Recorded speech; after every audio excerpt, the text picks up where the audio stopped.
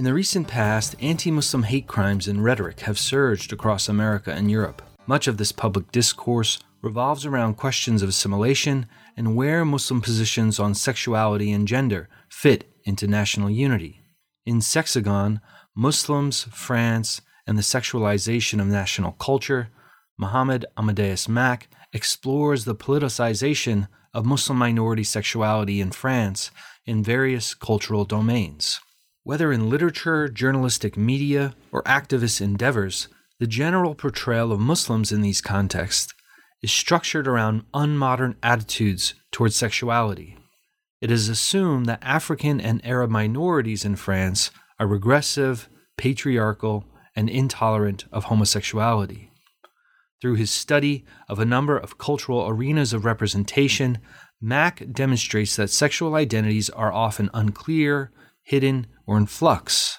In our conversation, we discuss sexuality and French identity, aspects of non-gendered virility, homosexual clandestinity and the possibility of queer identities, girl gangs, psychoanalysis and Islam, the literary trope of the Arab boy, cinematic representations of ethnic sexualities, the management and surveillance of sexuality, the role of pornography in the sexualization of Muslims, gay interest publications, the continued sexual demonization of Muslims in the current social climate in France and Europe, and the literary production of Eurabia. I'm one of your co-hosts, Christian Peterson, and thanks again for listening to New Books in Islamic Studies. Without any further delay, here's my conversation with Mohammed Amadeus Mak about his wonderful new book, Sexagon, Muslims, France, and the Sexualization of National Culture, published with Fordham University Press in 2017.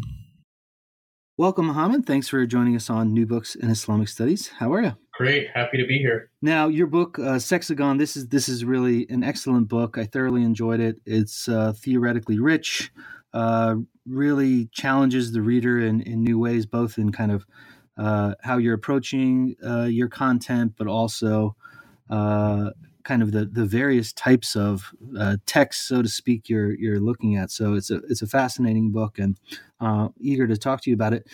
We always start a little bit about the authors themselves. So can you tell us a little bit about what brought you to the study of Muslim societies, to France, people that might have been influential in steering you into certain types of approaches or content that you're interested in? What made you the scholar you are today?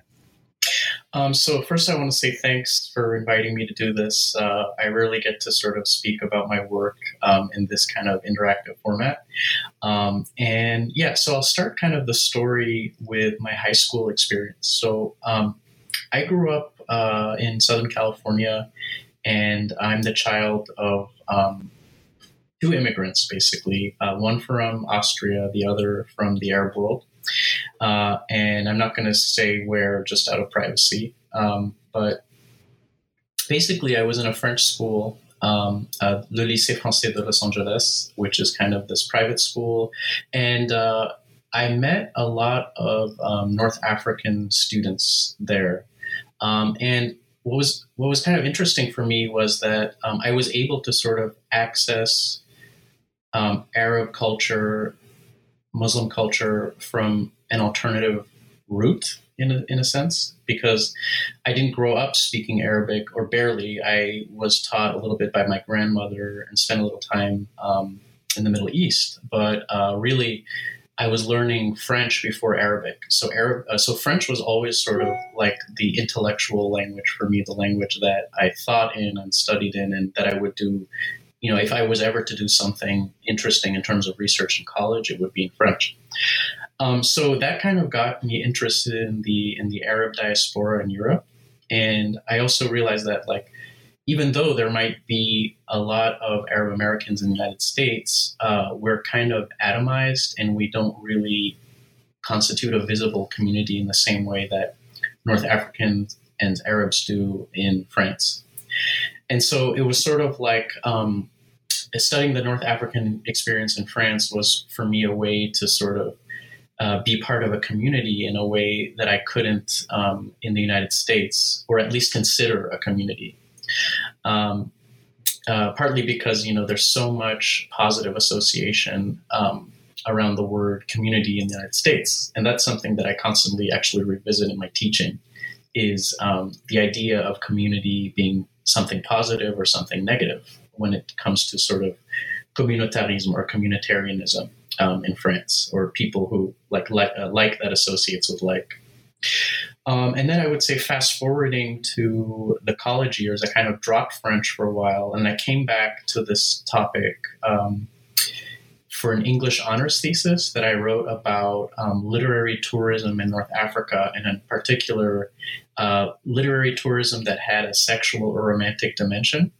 And so I was getting into the work of André Gide in the American pronunciation, and other Europeans who went to North Africa and kind of had experiences of personal transformation or discovery, and especially sexual discovery. And so I was kind of interested in that, and I used that writing sample in order to get into grad school at Columbia University, this time in a French and comparative literature department. And then it became time to sort of pick a topic to study. And initially, I wanted to just study kind of alternative sexuality and the Arab diaspora in France. And my advisors kind of encouraged me to have a broader scope and to make the topic more relevant. And so what I did was sort of, instead of considering something like homosexuality, I switched my focus to homophobia, for instance, and the politicization of homophobia. Because everyone is touched by homophobia. Everyone has an attitude about homosexuality and homophobia in a way that, is different from the narrowness of homosexual experience. So it kind of affects more people. And I was encouraged to sort of do something with a more universal scope. So then I kind of got into the topic of sexual demonization, or how certain minorities or immigrant groups are basically demonized in the media as sexual menaces or threats, and how that relates to more traditional forms of xenophobia and far-right and even just right-wing politics. Then I got kind of interested in, so there's already been work done in that, in kind of that vein by people like Nassira Ghenif-Soleimas, or Eric Fassin, or Maxime Servul and Nick Rhys-Roberts. These are the books that really have dealt with this topic. But my intervention was to do it more in terms of cultural studies, and to study sort of the contemporary moment also, and to study how the cultural arena actually participates in that politicization of sexuality and the demonization of minorities and immigrants. So, one of the premises of sort of the work I'm doing is that sexuality today is politicized, and the way it's politicized is that people's integration or immigrants' integration and their descendants is being judged according to the fitness of their views on sexuality, and having sort of a quote-unquote progressive set of views on sexuality, with progressive just being sort of the attitudes they are assumed not to have, right? So they're assumed to be homophobic, they're assumed to be sexually intolerant.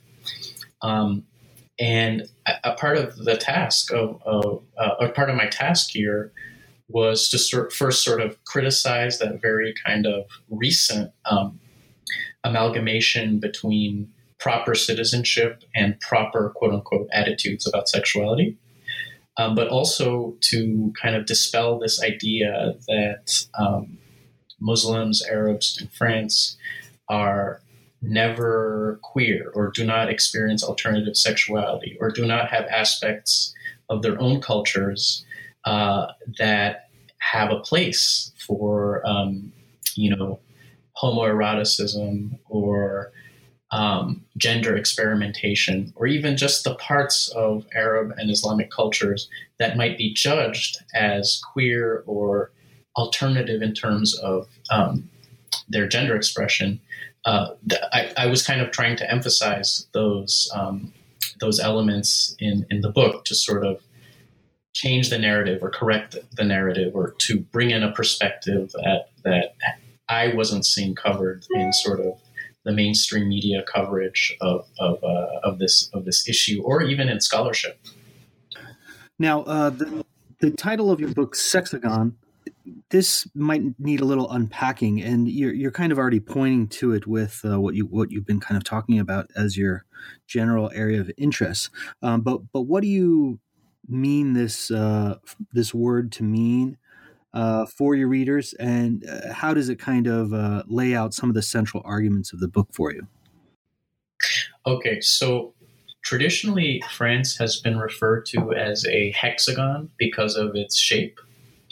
And because my thesis has to do with the idea that France's national borders are being defined in terms of sexuality, I came up with this pun, namely of the sexagon, that, this is a sexualized hexagon, and its borders are defined by sexuality. And so the way that I describe that in the book is, so each chapter is a little bit different. I cover basically 5 different fields. The first being activist discourse of anti-sexism activists and anti-discrimination activists who work in the French banlieue or multi-ethnic suburbs. The second is psychoanalytical discourse. There's a lot of psychoanalysts who have weighed in on the immigration debate and immigration's impact on what is considered to be sort of the delicate relationship between the sexes in France that has been put in place over a long period of time, a very slow and delicate process. And they have a lot to say about this because, psychoanalysts study the connections between sexuality and culture in a very detailed way. The third field is literature. So I studied the way interethnic relationships are depicted in literature, and more specifically, a certain literary trope of the difficult Arab boy, or the Arab boy who goes from being a kind of servile assistant in sex tourism literature or literary tourism literature with a kind of sexual component to a different status in contemporary France, which is one that is kind of vengeful or angry or resentful. And this becomes the trope of the difficult Arab boy that I kind of unpack in that chapter. The fourth chapter looks at cinema as a form of surveillance. So I look at how cinema kind of pries into the intimate lives of immigrants and minorities, because those worlds and their lives are seen as sort of resistant to penetration, and how cinema as a kind of tool can pry into these worlds, sometimes just to expose, but also other times with a kind of sensitivity which restores a certain intimacy of their private life. So it's sort of a double-edged sword in my analysis. And the fifth chapter, which probably landed me in the most hot water with committee members and so on, was on pornography. And I just found pornography to be like a fascinating and understudied cultural document that really reflects and distills in the purest possible way all the anxieties and fears that are stoked up in the immigration debate.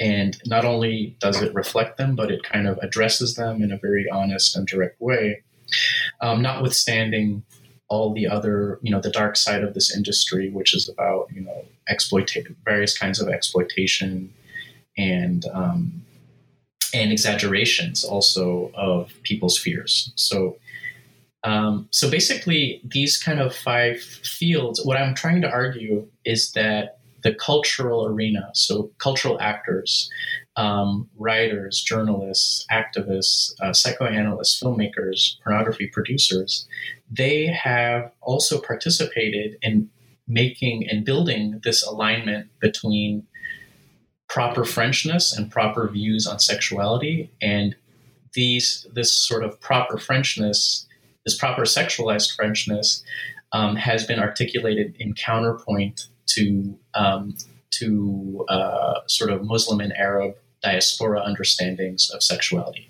But what I'm talking about here, of course, is the assumed Muslim Arab attitudes and not necessarily their actual practice. And also, I should state that most of the time in the book, I'm only dealing with representations and not actual, I'm not doing sociology, I'm not doing ethnography, even if I study those things as kind of rhetorical fields or types of discourse. Now, one thread that kind of runs through the book is this notion of virility. So can you kind of unpack that term for us? What do you mean by that? How does this notion of virility serve your project for your subjects that you're looking at? Yeah. So I think it's interesting. It's an interesting moment because a couple of other scholars, one of them being Todd Shepard, has also paid a lot of attention to this term. And I saw it kind of coming up a lot in maybe not the term itself, but what the term refers to. I saw it coming up a lot in my research, which was mainly done between, I would say, like 2008 and 2000, maybe 12, 13. And what I was noticing was that virility for me was not just about men. It had to do with other kinds of character traits and conditions and statuses. So what I mean by that is, for instance, like I can take something like the phenomenon of girl gangs in the French banlieue, and study how, for instance, women who wear hip-hop attire, who might wear baggy clothes or athletic gear and speak in a certain assertive way, or with a deep voice or using slang, might be perceived as having sacrificed their femininity, or even might be perceived as lesbian when there's a slippage from a kind of quote-unquote masculine gender expression to lesbianism, right? A lot of female rappers have dealt with these sort of aspersions of lesbianism just because of their gender expression. And what I was trying to say is that in these neighborhoods, in the cultural productions I was looking at,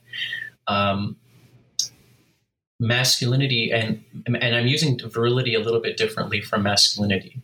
So I wanted to sort of redefine virility in the work that I was doing, because virility normally is derived from, the Latin root vir, which refers to men. But what I was trying to say is that virility can be produced not just by men, but also women. Women can participate in what virility means when we're talking about les femmes viriles, or virile women, in terms of these girl gangs, or in terms of just women who have a kind of athletic hip-hop demeanor. And that for me, virility, the expression of virility ended up having less to do with sexuality or gender expression, and more to do with neighborhood belonging, or expressing certain kinds of urban attachments, and also expressing the fact that one comes from France's visible minorities, are children of immigrants, are part of the diaspora. And so that meant that both men and women who belonged to those classes could have a very similar sort of language, very similar codes. And it's those codes that I'm calling virile, and not necessarily their gender expression. And I'm saying that code is more primordial than what we normally refer to when we talk about virility, because we see that even those sort of candidates for ideal assimilation in France, namely, women and homosexuals. And I should sort of go into a parenthesis here and say that because the banlieue, or the French multi-ethnic suburbs, are seen as inhospitable or sexually intolerant, inhospitable to sexual minorities and women, and sexually intolerant, there's a lot of sort of rhetoric about helping women who come from these areas, and especially helping young gays and lesbians who are invited to sort of flee that area as sexual refugees and find safety in the city center. So I noticed in the research that I was doing that, banlieue sexual minorities and banlieue women held on to these codes, these manners of speaking, these manners of dressing, which I'm calling virile codes. And that showed that virility was something that was less a trait that had to do with sex or gender and more to do with, location and class and religion and minority experience. So that's how I would kind of explain my perhaps non-traditional use of the word virility. And so, for instance, to talk about girl gangs and how girl gangs allow us to see how virility is constructed and mastered and performed, kind of in a way that reminds me of Jack Hallorstam's work on female masculinity. Allows us to see, once we can see virility outside the traditional male body, we can see how it is constructed. And if I can just add on something, Muslim women actually who wear the veil have been characterized as masculine in certain feminist discourses, I would say more mainstream feminist discourses, because the veil, interestingly, is seen as a kind of armor and as a kind of combative appendage. And so, Fadela Amara, for instance, who used to be part of this, or who was one of the founders of the group Ni Pute Ni Soumise, the translation in English is Neither Sluts Nor Doormats, which was an activist group that was advocating for women's rights in the banlieue. So she termed Muslim women, and especially educated Muslim women going to university, she called them the soldiers of green fascism. And so it was just interesting to me how the veil kind of, which might be considered in maybe non-French context as a sort of, it could accentuate femininity. It could be an enhancement of femininity or used to express femininity.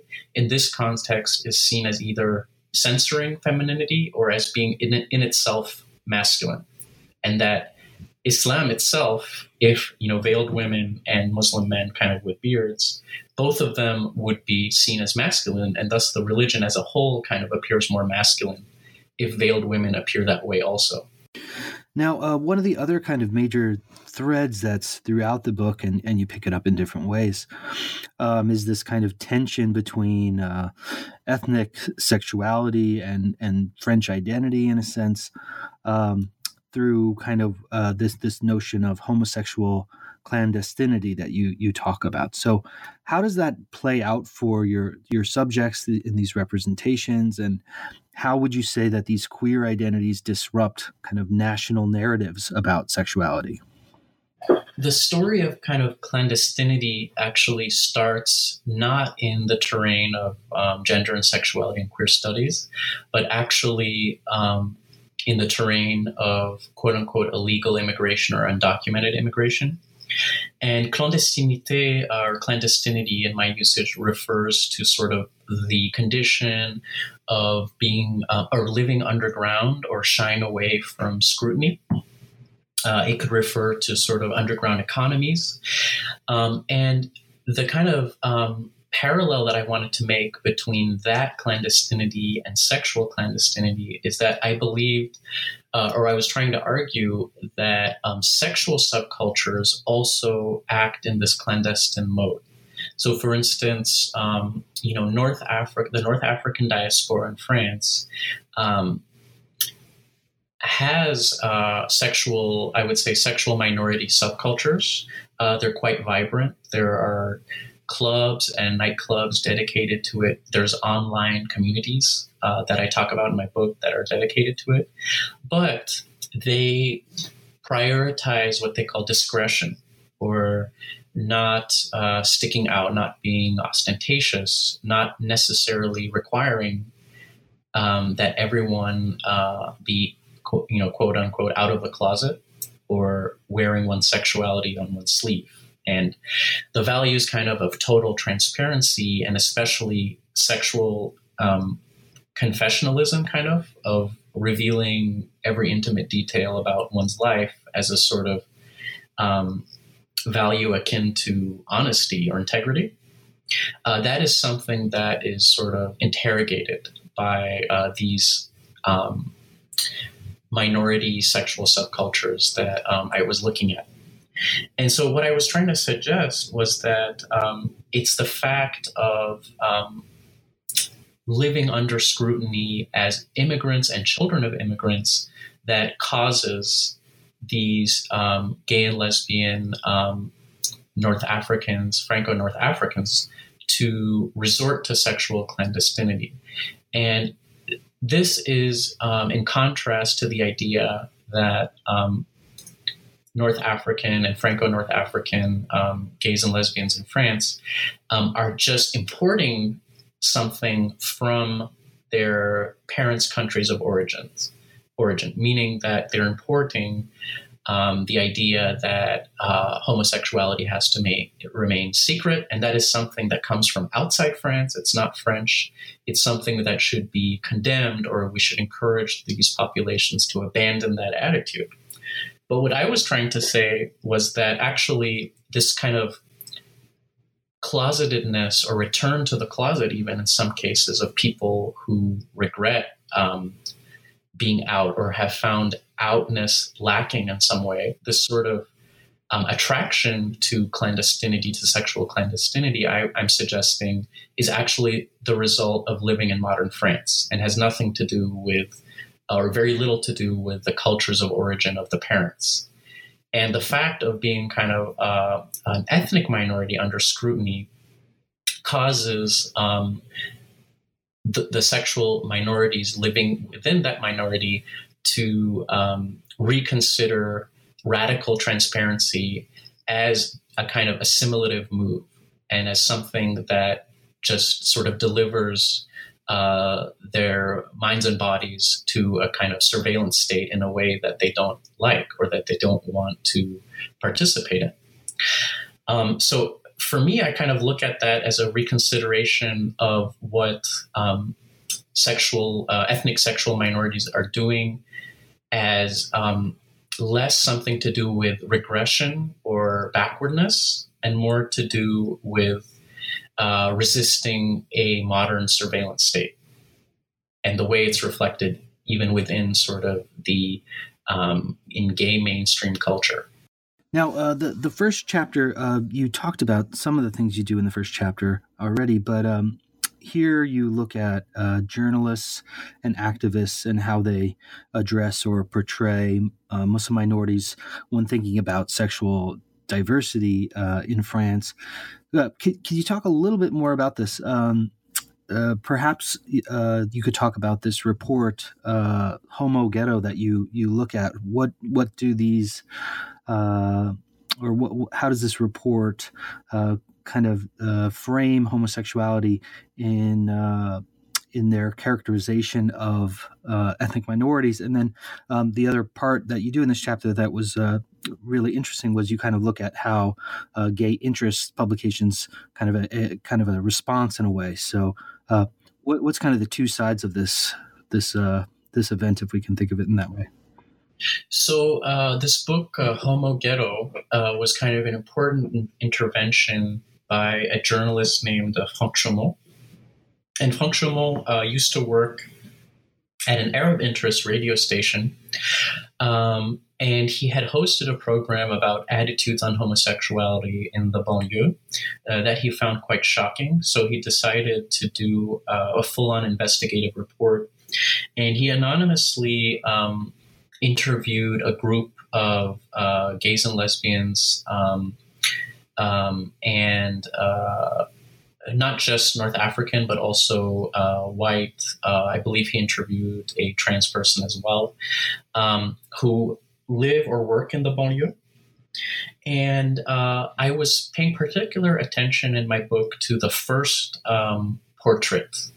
And the title of that portrait is Majid Rakai est gay, and that means Majid, thug and faggot, or thug and the pejorative word for homosexual. And the "and" in the thug and faggot subtitle is italicized. So there's a suggestion that one cannot be both, sort of the stereotype of the banlieue, thuggish guy with a lot of swagger, and a proud homosexual, without there being some kind of contradiction or even comic effect. And so what I found interesting about this portrait was that he was, normally an interview, like a sort of ethnographic interview, is done in a kind of subtle way to sort of, there's all this work to kind of familiarize yourself and get the interview subject to trust you so that they're comfortable sharing information. And what I found interesting about this interview was that it started on extremely hostile terms, with the interviewer kind of seeing Majid as a schizophrenic kind of hypocrite, someone who leads a double life, someone who may be, very proud of who they are, but is ashamed of being an out homosexual, like of admitting his homosexuality to his peer group, to his banlieue or North African peer group.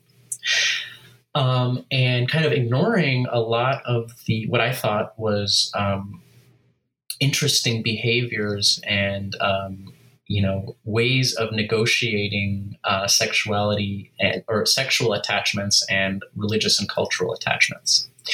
And so, just to be more specific, so Franck Chaumont would say things like, this guy is living in sexual misery. He doesn't associate with white people. He is a prostitute, a sex worker.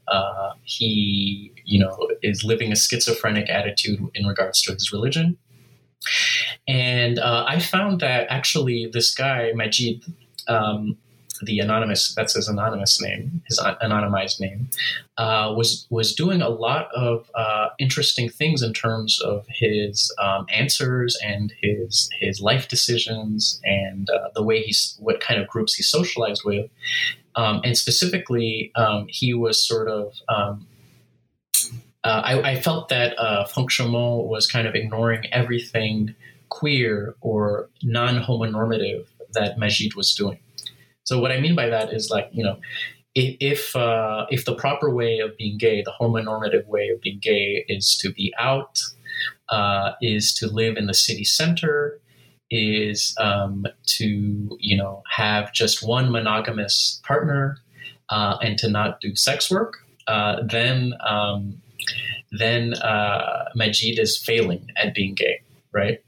But if you take a different perspective and you see that Majid, for instance, is developing very interesting contacts with other men who have sex with men in similar situations in the banlieue, and is doing all of that online or in cruising grounds, or is actually having an entire kind of gay private life while simultaneously being part of a gang and being part of a religious community and being part of a kind of traditional, a run-of-the-mill traditional sort of North African community, that is a very sort of interesting negotiation of many communities, and that Majid actually has his foot in many more communities and can pass through many more communities than someone like Franck Chaumont, his interviewer, can.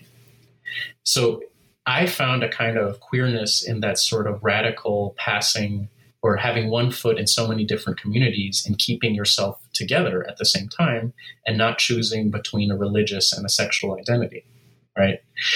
And I also found that, Majid was really interrogating this whole idea that one has to leave the banlieue in order to live a fulfilled life. And granted, he did talk about certain hardships that he had to live through, living in the banlieue, but he also talked about sort of the happiness of being in a kind of large homosocial group in his gang, for instance, and the fact that even though all his gang mates were ostensibly heterosexual, there was a certain high homoerotic charge, and certain sexual things did happen, albeit not in a kind of sort of vanilla monogamous way, right? And so I was kind of trying to tease out all of these details that the journalist Feng Shimo had missed in his portrayal.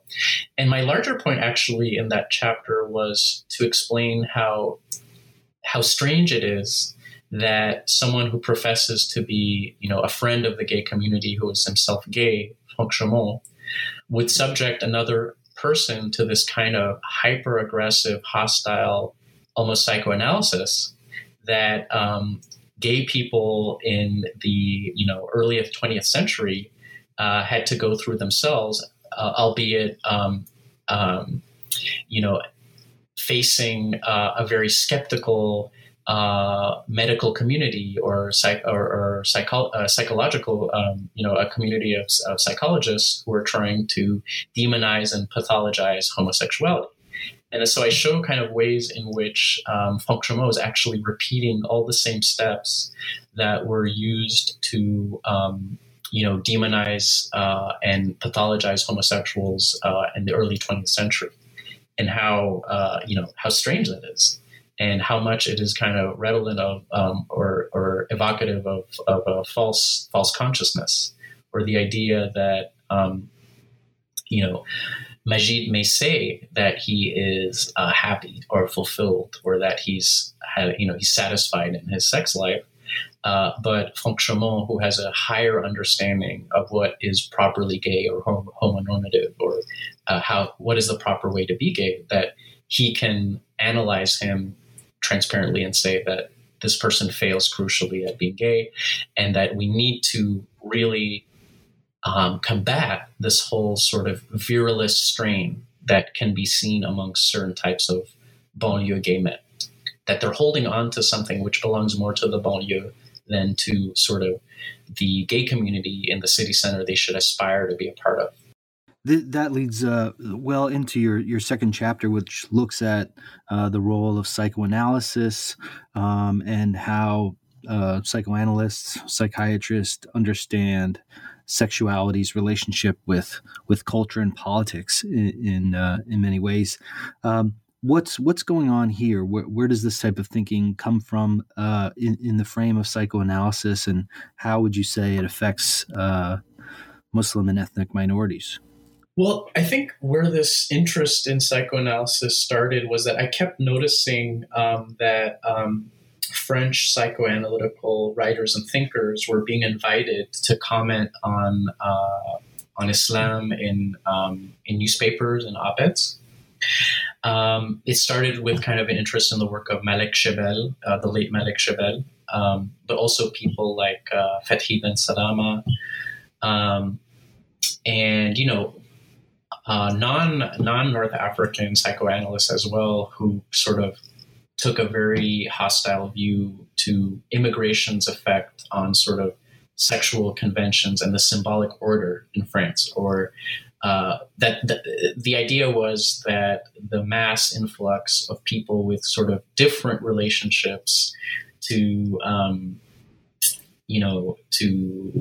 patriarchy, or to a mother's role in the family, or a son's relationship to his father, or a daughter's relationship to their parents, like that these things could totally destabilize sort of all the work that has been done to sort of properly, or it could destabilize and throw off kind of the compass of how we understand sort of the French national psyche in a way, but more particularly the relationship between the sexes.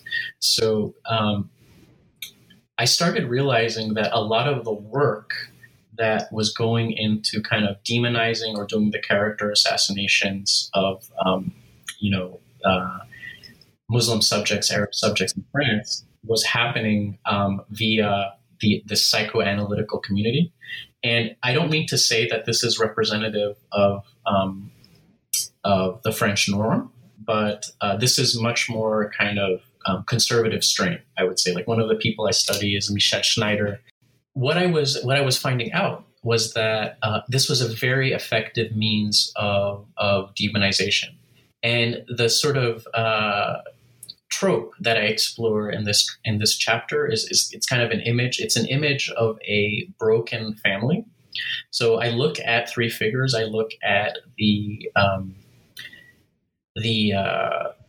impotent father, or the father who has lost his job and can't provide. The next figure is the veiled sister or mother. And the last figure is the turbulent adolescent, usually male, but can be female too.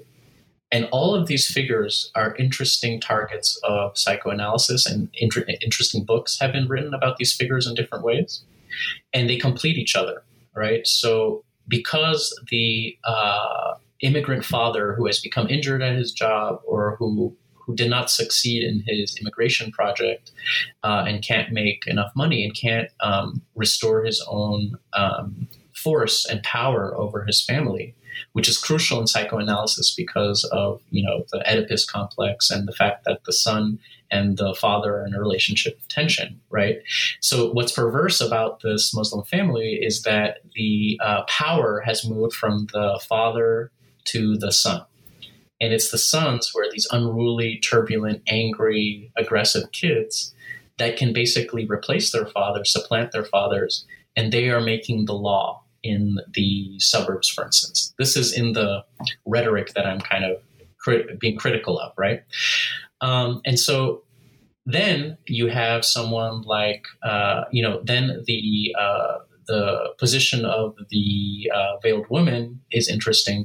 Number one, as a mother, because the mother is seen not to sort of stand up for her own interests as a woman, but rather to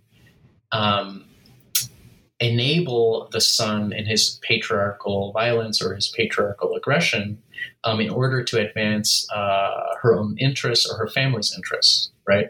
So kind of mothers in this context are not seen as sort of forces for, I would say, like women's rights or standing up for women's interests, but rather as enablers of patriarchy and friends of patriarchy. And this kind of goes back to what we talked about earlier with sort of the masculinization even of Muslim women. And so all of these forces kind of feed off of each other and create this dysfunctional family unit that I was kind of comparing and contrasting with what we consider to be sort of like the bourgeois family unit of Freudian psychoanalysis, the two parents and the kids, and kind of all the case studies that we hear about that involve that kind of arrangement, but rather to switch it to this family. And I say that this is a broken family, but it's very much one that has been constructed. So I talk about how it's constructed in the media and how its dysfunction is actually the end product of this long process of demonization and kind of all the work that goes into presenting this family as non-functional, even though it might be something. This family arrangement is more so the product of you could look at, for instance, the catalyst of this dysfunction in this family as being the injury to or the defeat of the father, which comes through not being able to have a successful immigration project or being able to he wasn't able to guarantee that the generation after him could improve upon the accomplishments of the generation prior, right? So in a way, it kind of mirrors what I was talking about before, which is to view the problem not as a menace coming from the outside, from North Africa, but rather a problem that starts within France and because of certain pressures on immigrants within France. Now, you mentioned earlier this literary trope of the Arab boy. Kind of gave us a little kind of snippet of what that's about. Can you tell us a little bit more? Where do we find this trope? What kind of models of virility or masculinity does it kind of present us? And what consequences does it shape? This trope, for me, the thread kind of starts with the literature I was talking about in regard to my, the undergrad thesis that I was doing on literary tourism in North Africa the likes of André Gide, elsewhere Oscar Wilde, and many other French writers, and more recently, Jean Genet, in the Spanish context, Juan Goiti Solo, for instance. All of them have had interesting interactions with both positive and negative with young Arab men.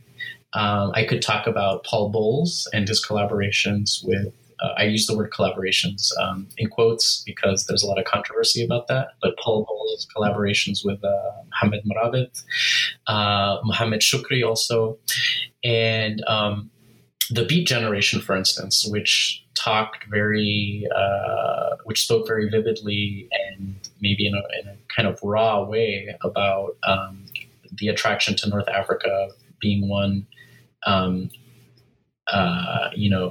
that is inspired by drugs, but also the possibilities of alternative sexuality.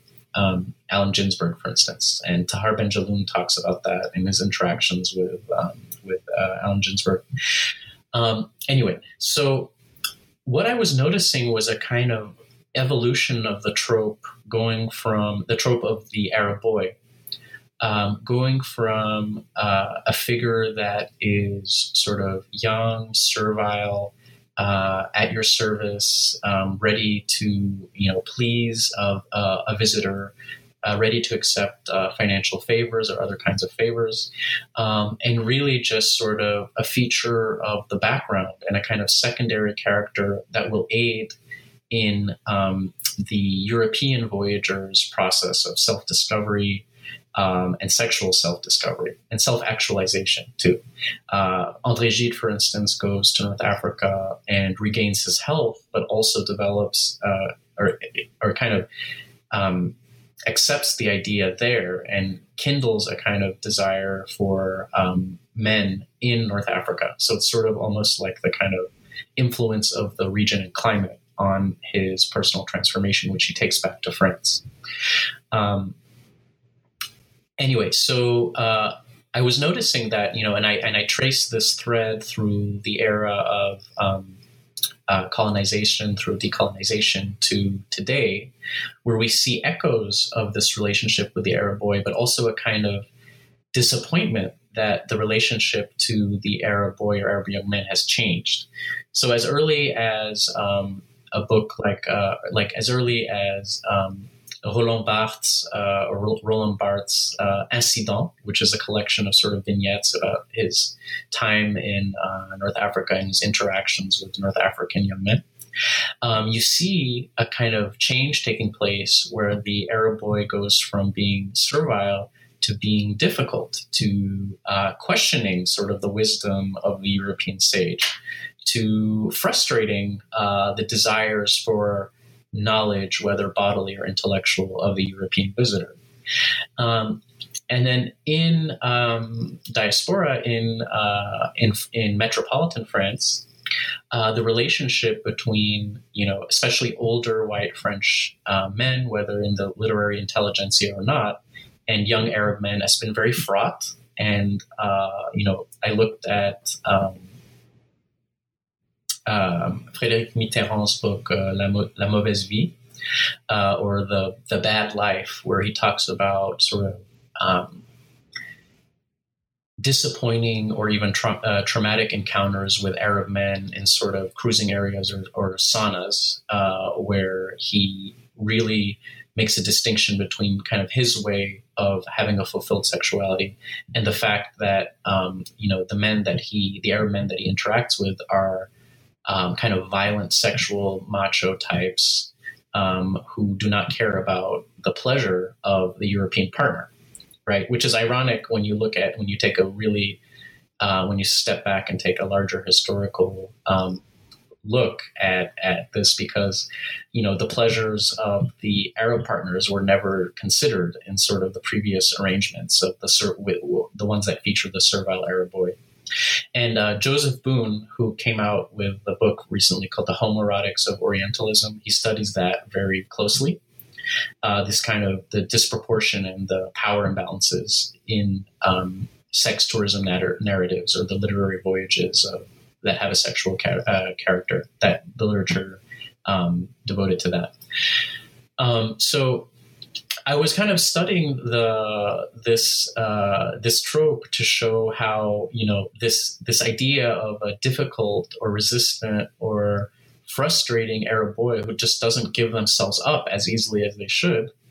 This has a long history, and I want to connect that history to the previous history of sort of sexual availability of Arab boys that was part and parcel of kind of power imbalances that had to do with colonial power and colonial arrangements. An excellent chapter you have looks at the cinematic representations of ethnic sexualities, and here you're doing a lot. But what's happening in some of the filmmakers you're looking at? How do sympathetic filmmakers portray Franco-Arab sexuality and virility? How do they navigate these public-private interactions within their own subjectivity? What kinds of spaces can these types of sexual expression take place? What are you trying to do in this chapter? So I think, like, in that chapter on cinema, I'm trying to show how cinema can be a double-edged sword. So cinema can be used to sort of expose and embarrass immigrants and minorities in regard to their sex lives, which may be, not properly homosexual, not properly heterosexual. And that there's a certain glee kind of especially in documentaries, in exposing the secret lives of immigrants and minorities. And I think, like, this is maybe a little bit disconnected, but we saw a version of that with the fact that, for instance, the Nice terrorist, Hamid Bouhlel, was also on gay dating apps, and was, his phone contained, pictures of his both male and female sexual conquests. And there was this kind of glee in exposing the private life of this perpetrator. There's many other instances that I can cite, but you just have to go to a French bookstore like the Fnac to see how many books are available that expose the truth about Arab and Muslim sexuality.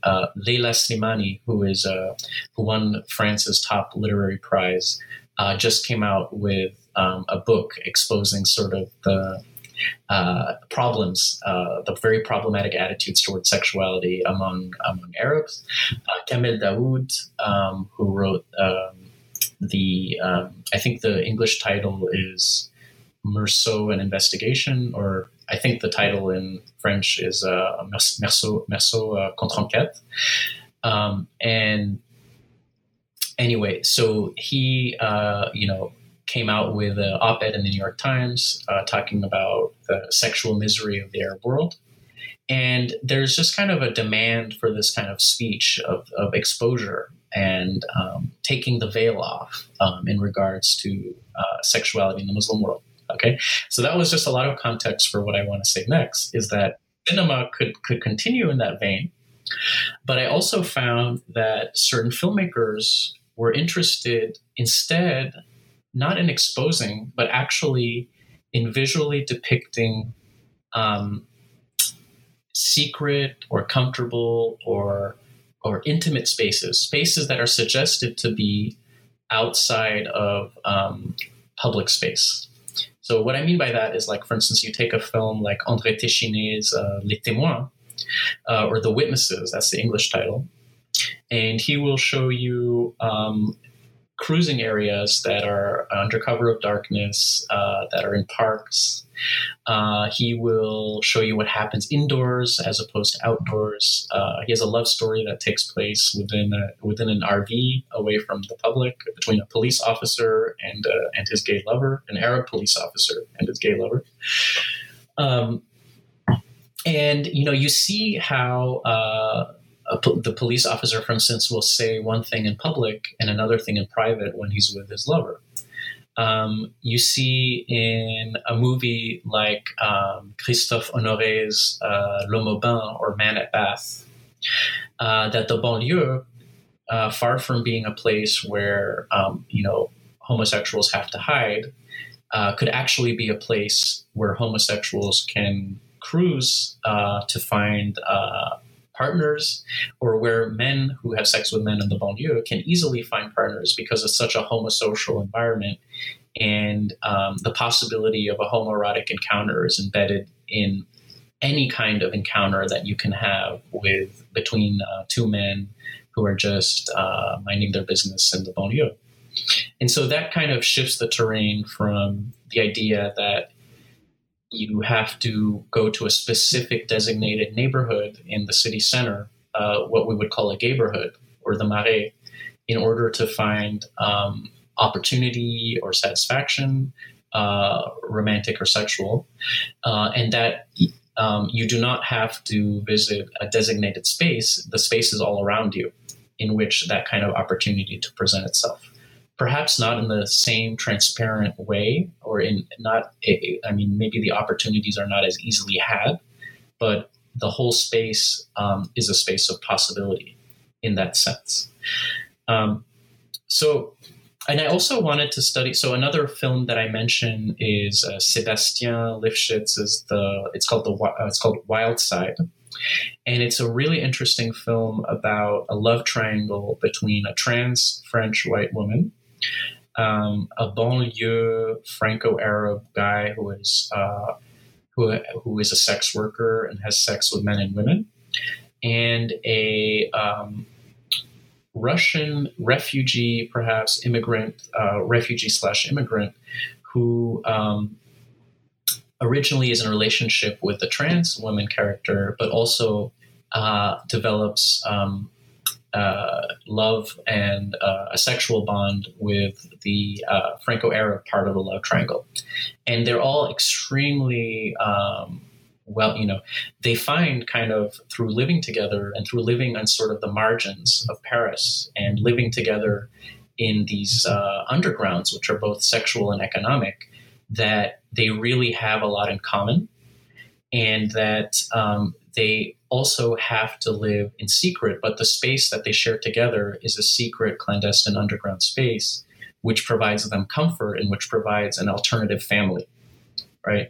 So I think like those are just some of the films that I talk about, and the way they kind of redefine the idea of like private versus public, and where one's sex life and where one's kind of consciousness about one's sexual orientation or one's sexual practice takes place.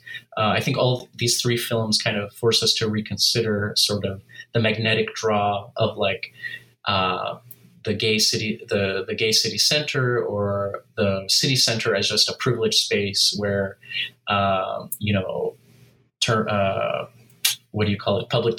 public displays of sexuality or affection can happen. And so I just found that like cinema was a really interesting tool to depict what intimacy looks like on screen without necessarily exposing it. And then how tricky that is, and how subtle the filmmakers have to be to both talk about something which is secret without exposing it to a harsh light. Now, your last chapter focuses on pornography, which in your work basically captures these exaggerated sexual projections in the most clearest ways, really. What role does pornography play in the sexualization of ethnic bodies?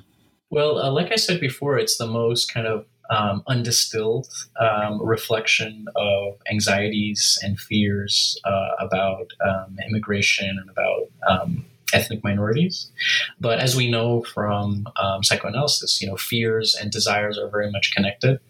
And just as sort of like you can almost you can imagine a kind of graph which would show that the more alarm there is about insécurité or lack of security, and even terrorism, the more interest there is in sort of the what I'm calling the young Arab homo thug, or very masculine, aggressive, banlieue character, and the the veiled woman who must go through a striptease to be sexually liberated, mostly by a white male partner, who might show her her way to orgasm, and explain to her what sexual pleasure is, right? So I think that so I made a distinction actually in the chapter between gay pornography and straight pornography, because I found that while of course there's exploitation on both sides and there's distortion and exaggeration on both sides, there are some studios on the gay side of things that actually play with sort of fears generated by the political and media establishment in an interesting way. And the studio that I'm talking about is Cité Beur. And Cité means like housing projects, and Beur means Arab. And their sort of scenarios are so kind of exaggerated to the point of being comical, but in a kind of tongue-in-cheek, self-conscious way. So they'll have scenarios of like young banlieue guys, ganging up on policemen and getting a kind of sexual revenge, or kidnapping young bourgeois twinks, young men, very effeminate, hairless young men, and holding them for ransom. Or getting back at breaking into an apartment of two, upwardly mobile gay guys. And what's interesting in the films is that, so I make a contrast, like I said, between gay pornography and straight pornography, because in the gay pornography, you see sort of these men as kind of being like enfant terrible, or,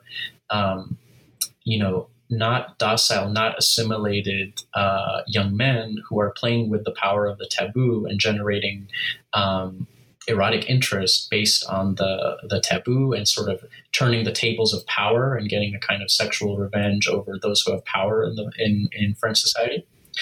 But in the straight pornography, you see, mostly it's either veiled women who are being forcibly unveiled, or there's the trope of the beurette, and the beurette is the female Beur, or female Arab.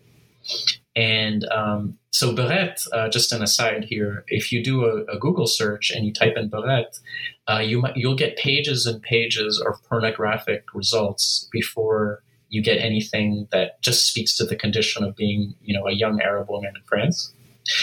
And so the other trope besides the veiled woman who must be forcibly unveiled is the trope of the desperate beurette, or a kind of poor, thuggish woman who is in dire economic straits and will do anything to get some money, and who is hard on her luck, and who can be paid to do things that are kind of degrading, right?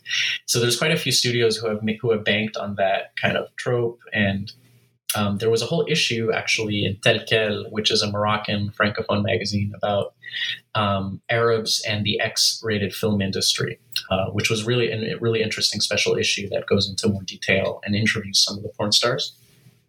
But anyway, I found this contrast actually between gay and straight pornography, because so in the gay pornography, actually, you see men who are fully clothed, who are wearing, balaclavas or masks. They don't have to reveal their identity. What's more important is sort of the sexual act and the fact that they're kind of reduced actually to their genitals, basically, kind of the way that we see similar things happening with black men in straight porn in the United States. And sort of reduced to this kind of abject, just ethnic symbol that is anonymous and interchangeable, right? And what's so different about that is that in the straight pornography, what's so different about the straight pornography is that you see women. What's important about the women is that they be made nude, and that sort of their state of mind or emotional state be visible on their faces. So it's just very interesting sort of about like what needs to be exposed, what can be hidden in terms of the pornographic imaginary. But what I also found was that pornography doesn't just, I'm talking about the gay pornography now, it doesn't just stoke fear.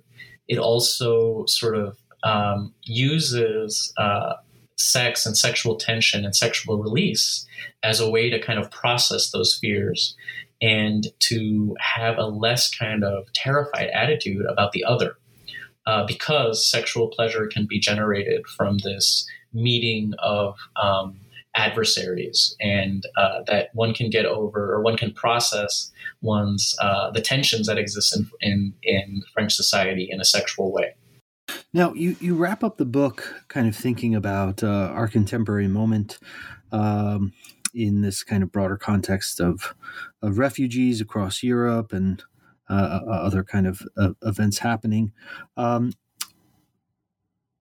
In what ways do you see the continued sexual demonization of Muslims within this kind of contemporary moment? How do you think your book can kind of help us think about what's happening in France and Europe more broadly today? Well, this is a very tricky issue because it's always difficult to talk about the now. But I think, so I'll say a couple of things. So I think the biggest example for why it's important to think about sexual demonization of immigrants and minorities is what's been happening now with the refugee crisis. And for instance, with the backlash after the events in Cologne, Germany. So there was a New Year's Eve a couple of years ago where there were allegations that roving hordes of young men of migrant background were sexually harassing and sexually assaulting women. And, there were quite a few cases documented by police. But at the same time, it wasn't necessarily Syrian refugees who were committing this violence. And only a very few, only a very small number of people were actually sent to court or prison for prosecution over these crimes. But nevertheless, the public opinion basically, there was a sea change in public opinion almost from one day to the next, where sort of Angela Merkel's policy of welcoming Syrian refugees especially, it became suddenly unpopular. And it was really the events in Cologne that kind of triggered this. And there's some articles on Jadalia that explain what happened better than I can, and I can refer you to them or your audience. But basically, it just was amazing to me how much opinions could change based on this incident. And so we saw things like campaigns to, have sort of sensitization materials placed in sort of the materials that are destined for new arrivals to Germany, for instance. There was also public discussion about swimming pools and whether, these Syrian refugees and other refugees could be expected to behave in a mixed gender environment. And of course, there were incidents where people did not behave, and sort of the media extrapolated from that. And I think that this is becoming this whole idea of like the sexual menace of especially of the sexual menace of large young groups of men is something that we've seen in all kinds of xenophobic materials, but the far right is really capitalizing on that today. And you see it in a lot of their rhetoric that, the far right has all of a sudden become friend to women and homosexuals because they see this terrain as being a kind of prime recruiting ground for new followers, because this idea of the sexual menace is so believable and people will really believe it to be true, even though it is part of sensational, you can't divorce it from sensational newscasts. And the other thing I would say is that, like to revisit again the profile of the Nice attacker and even one of the Paris attackers, Salah Abdeslam, was there were witnesses who said that he had been seen in gay clubs in Belgium, I believe, and then Mohamed Bouhlel had a whole other he had a very active bisexual life. And that so what I was kind of interested in that story is the idea that homosexuality, for instance, used to be seen as something that was kind of incompatible with radicalization or incompatible with the path to terrorism. But now very much people have kind of ceased, I would say certain people have ceased to see, I would say, homosexuals or Arab homosexuals as necessarily a kind of privileged group for assimilation that is maybe perhaps more ready for assimilation or more docile or less willing to go down the path of radicalization. But I think with sort of the age of cell phones, and this is something that we also saw with Omar Mateen, the attacker in the Orlando Pulse nightclub shooting, who also had a gay life that he hid but also didn't hide. That it's the age of cell phones which are making people realize that this whole concept of having a bisexual double life or the public private distinction is kind of getting worn thin with the more sophisticated tools that we have for surveillance. And so I think that what I've been kind of noticing and what I'd like to write about more is the way that this sort of this hyper scrutiny that and these very sophisticated tools we have for prying into people's private lives on their cell phones, what that will reveal sort of about these assumptions that we have about how gay people are mostly secular or mostly, are not going to be tempted by radicalism and are so different from the mainstream in their communities that they would be sort of ideal targets for rescue or assimilation. So I think I'll just leave it there for that answer. Yeah, no, Mohammed, it's a wonderful book, and I do think you're right that there's lots of extensions of the project that I hope you and others will take up. Can you tell us a little bit about some of the things you're working on now, or things that you plan to have coming down the line? Yeah, so I'm just now getting started on a second book project, and the tentative title is Eurabia, Reverse Crusades and Counter-Colonization in European Dystopian Literature. And so what I'm looking at there is sort of all the kind of fear-mongering rhetoric and fear-mongering fiction about what will happen to Europe if politicians don't act on curtailing immigration, and sort of the demographic dystopian projections that are made as a result of that. So some of your listeners might be familiar with Michel Houellebecq's book Submission, which kind of imagines France like a subdued France under a Muslim president. There's quite a few other works that deal with this. And there's also nonfiction works that talk about, there's a book called The French Suicide, which is written by Éric Zemmour. And basically, the sort of the gendering that I was talking about of France gendered as female and Islam and Arabs gendered as male kind of continues in this work, in the sense that sort of left-wing, centrist, accommodationist politicians are seen as sort of weak, less than men, kind of like incomplete men who cannot face up to immigration and these hordes of aggressive masculine men who are arriving, by the boatloads into France, and that it requires a kind of rekindling of older forms of European masculinity for us to face this threat and to actually stand up to it.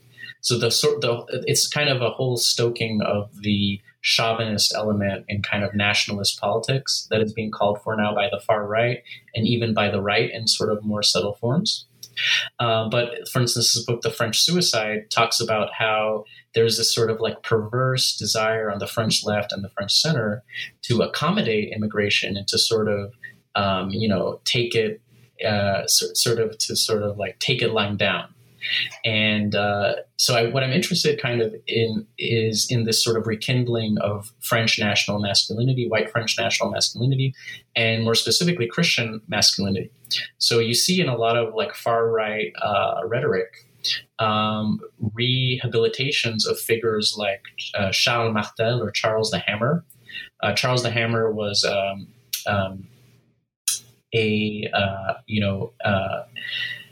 a warrior basically who repelled the Muslim invaders as they were coming up the Iberian Peninsula, and the Muslim invaders were making raids on France at that time, but were never really able to occupy it. Some debate whether they even wanted to occupy it.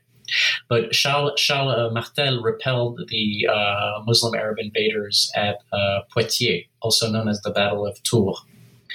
And so he is rehabilitated as a kind of person, a mythological figure who guaranteed the Christian future and destiny of Europe. And that if not for him, Europe might look very different. And Europe might look like what will happen if we do nothing to curtail immigration and these Arab and Black men, basically African immigration, takes over Europe.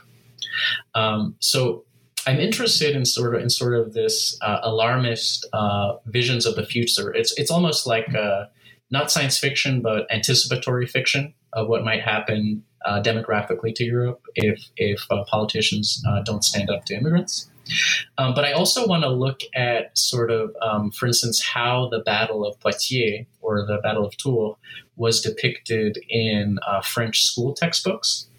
And imagine also like what it might have been like to deal, for instance, with a classroom in the French banlieues where you have basically a majority of Black and Arab kids who are reading this history lesson which is also done in the same year as the discussion of slavery and the origins of slavery actually in the Arab slave trade, as opposed to talking about the European slave trade, which came later. Those